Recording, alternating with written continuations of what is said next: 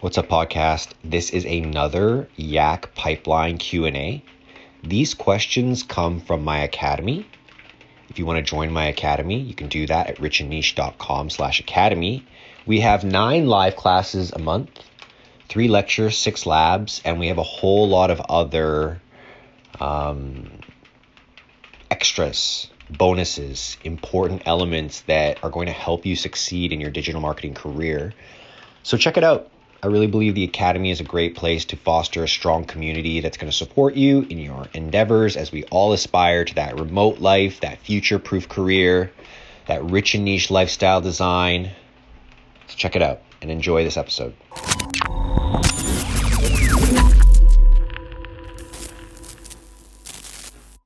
Hey, Rich and Academy. I had a quick question. What tool do you guys use to communicate with your clients? So whatever tool you use to message them or maybe even call them. I know Zoom is one of the main things that I've been using, but as far as communicating through messaging, I guess I need a better tool than maybe Instagram DMs and email. So I'm just trying to see what other tools are out there to communicate with your client.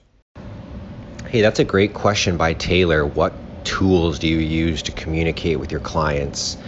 Well, first you got to feel out the client and see what kind of relationship they want. Do they want to be really hands-on? Are they not going to be hands-on? Do you have to check in with them a lot? It depends on the work. It depends on the style of the relationship. So check that first.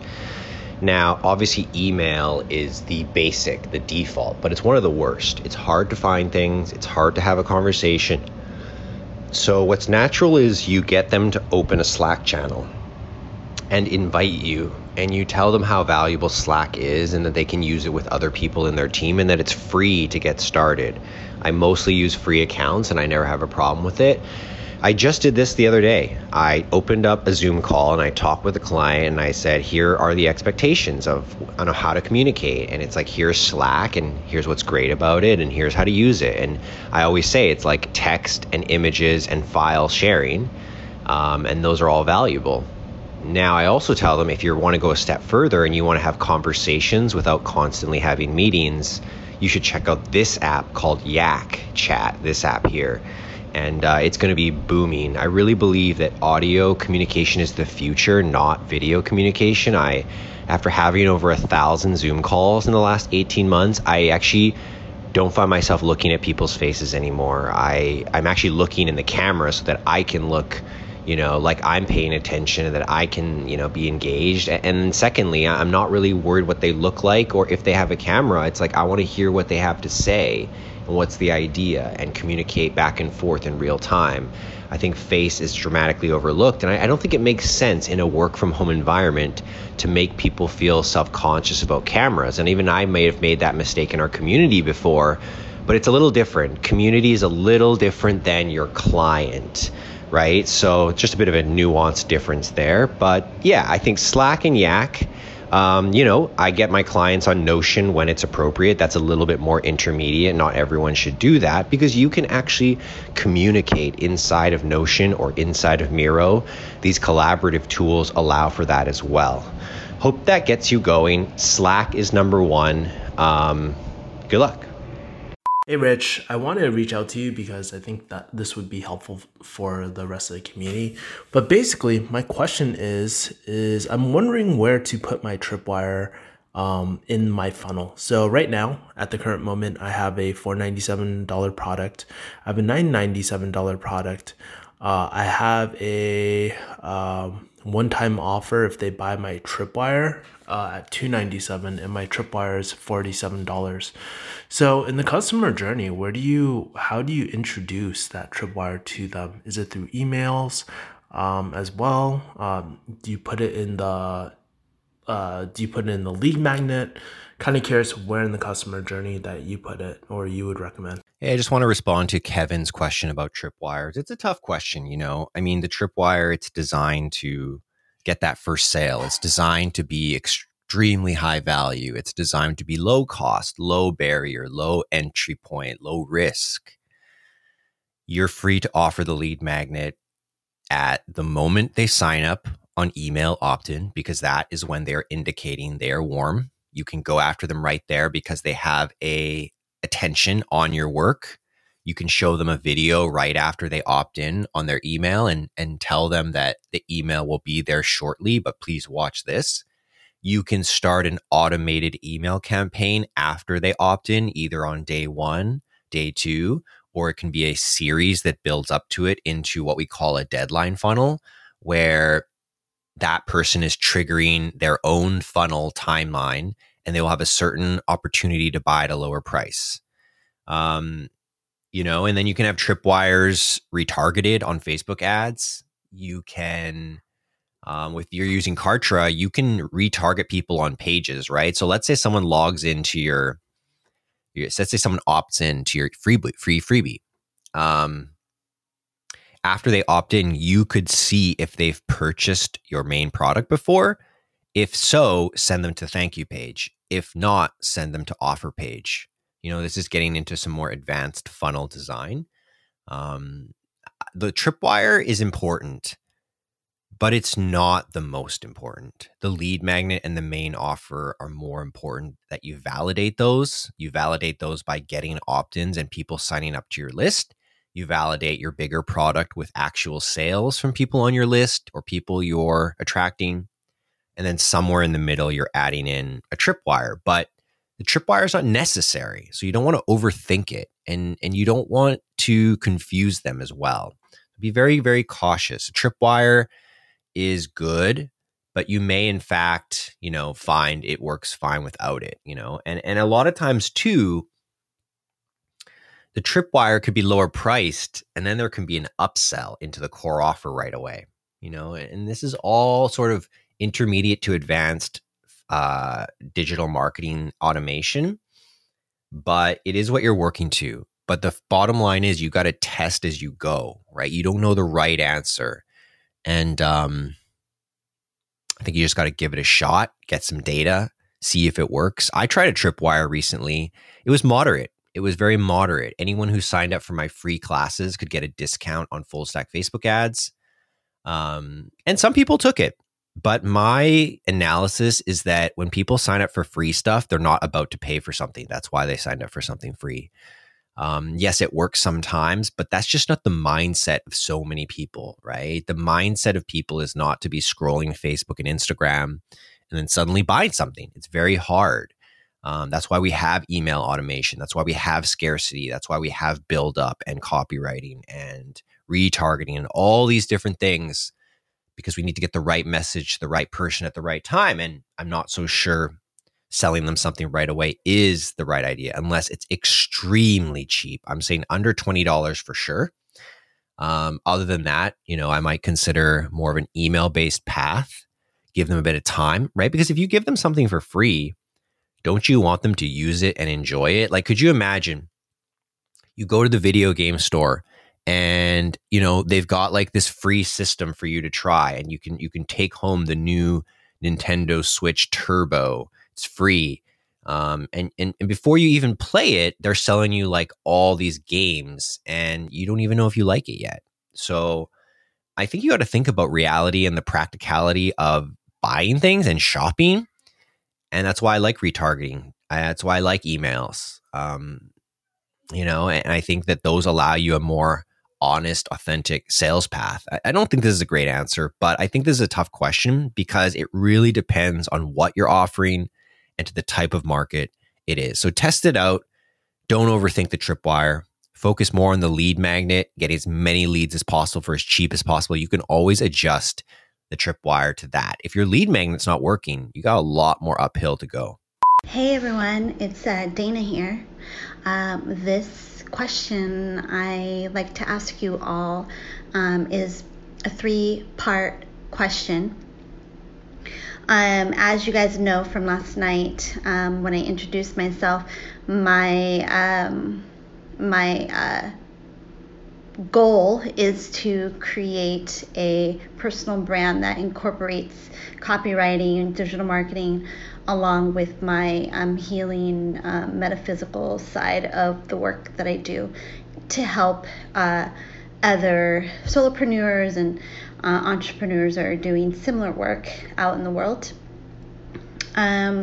So my question has to do with blogging. I have been thinking about creating a blog that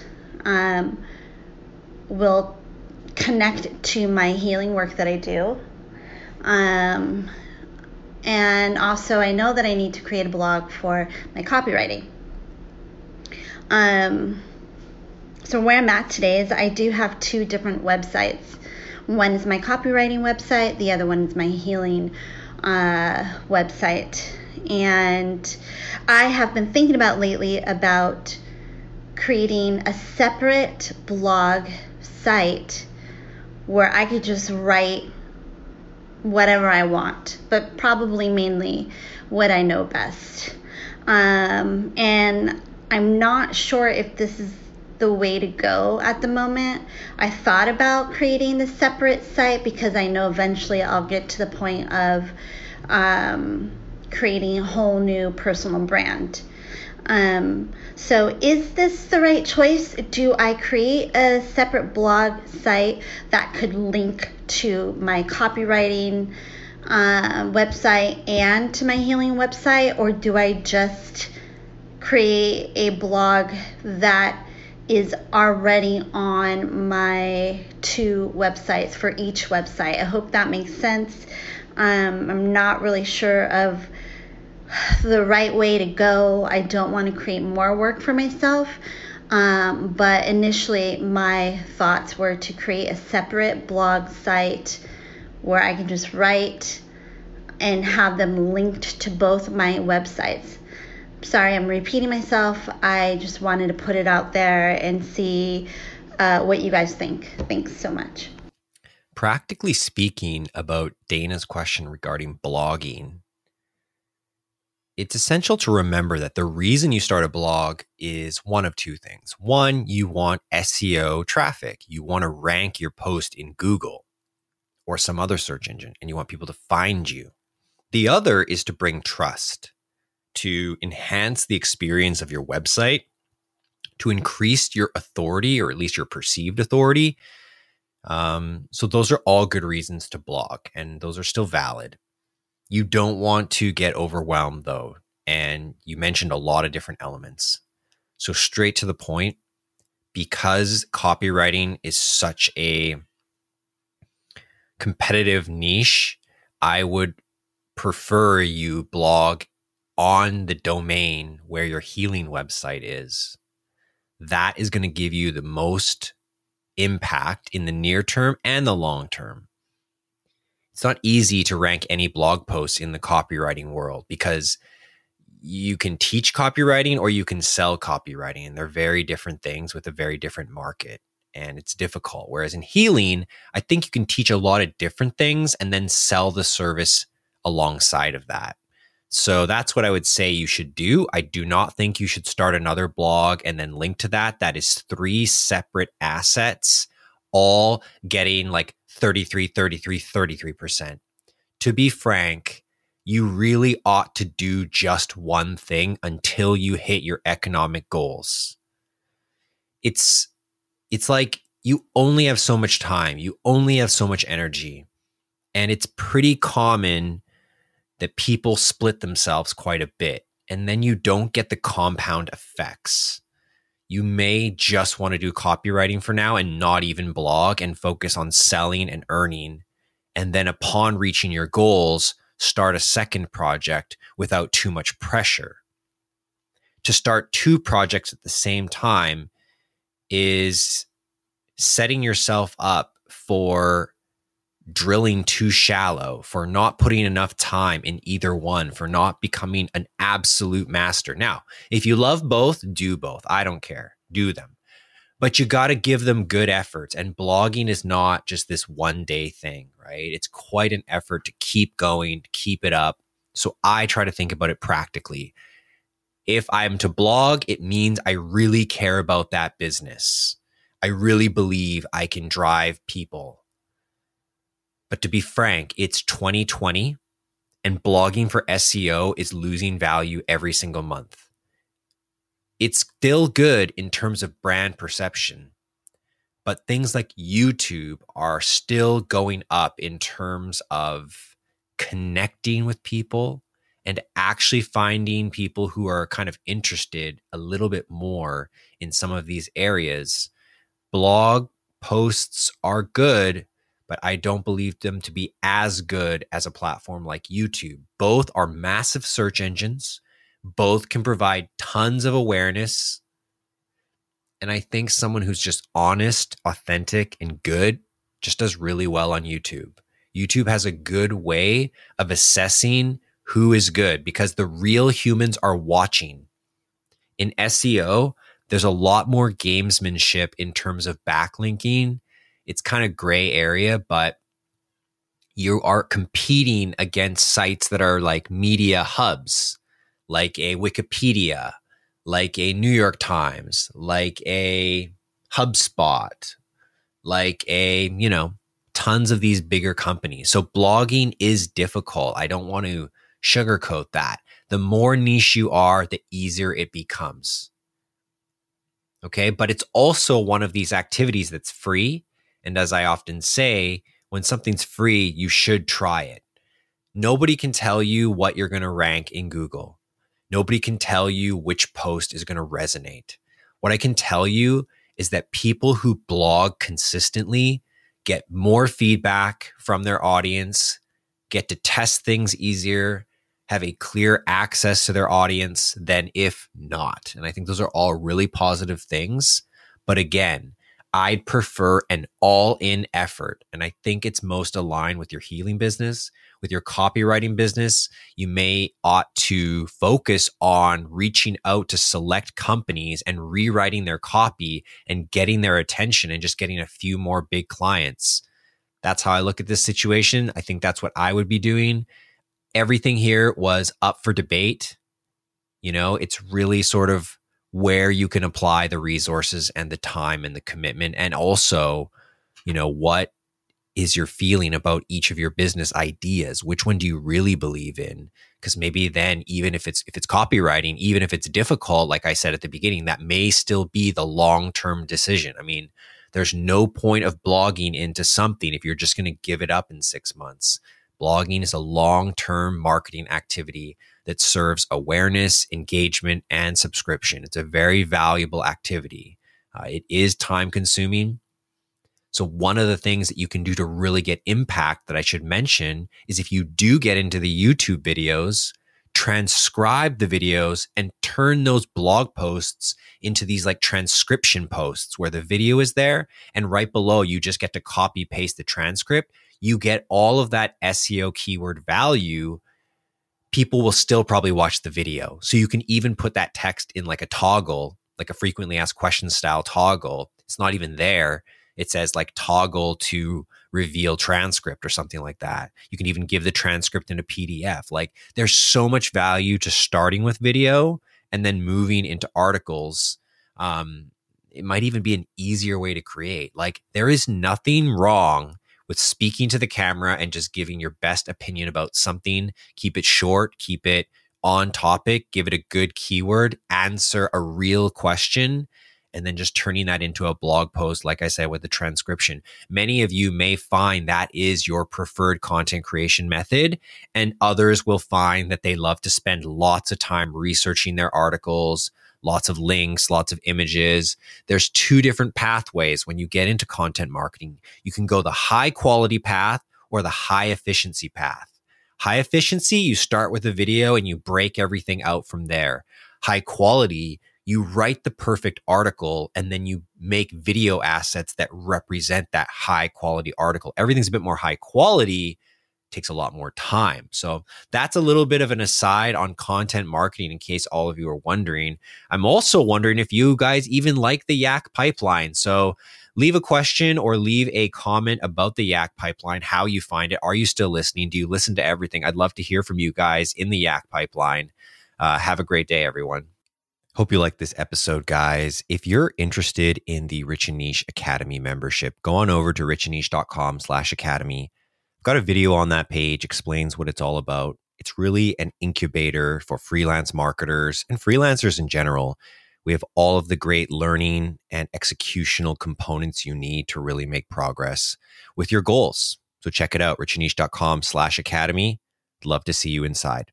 Don't forget to subscribe to this podcast. You can check us out on iTunes, Spotify, and visit us on Twitter, Instagram, and everywhere else on the internet, basically. Rich and Niche is becoming omnipresent, and we have a lot to accomplish in the near future. So we'll see you next time.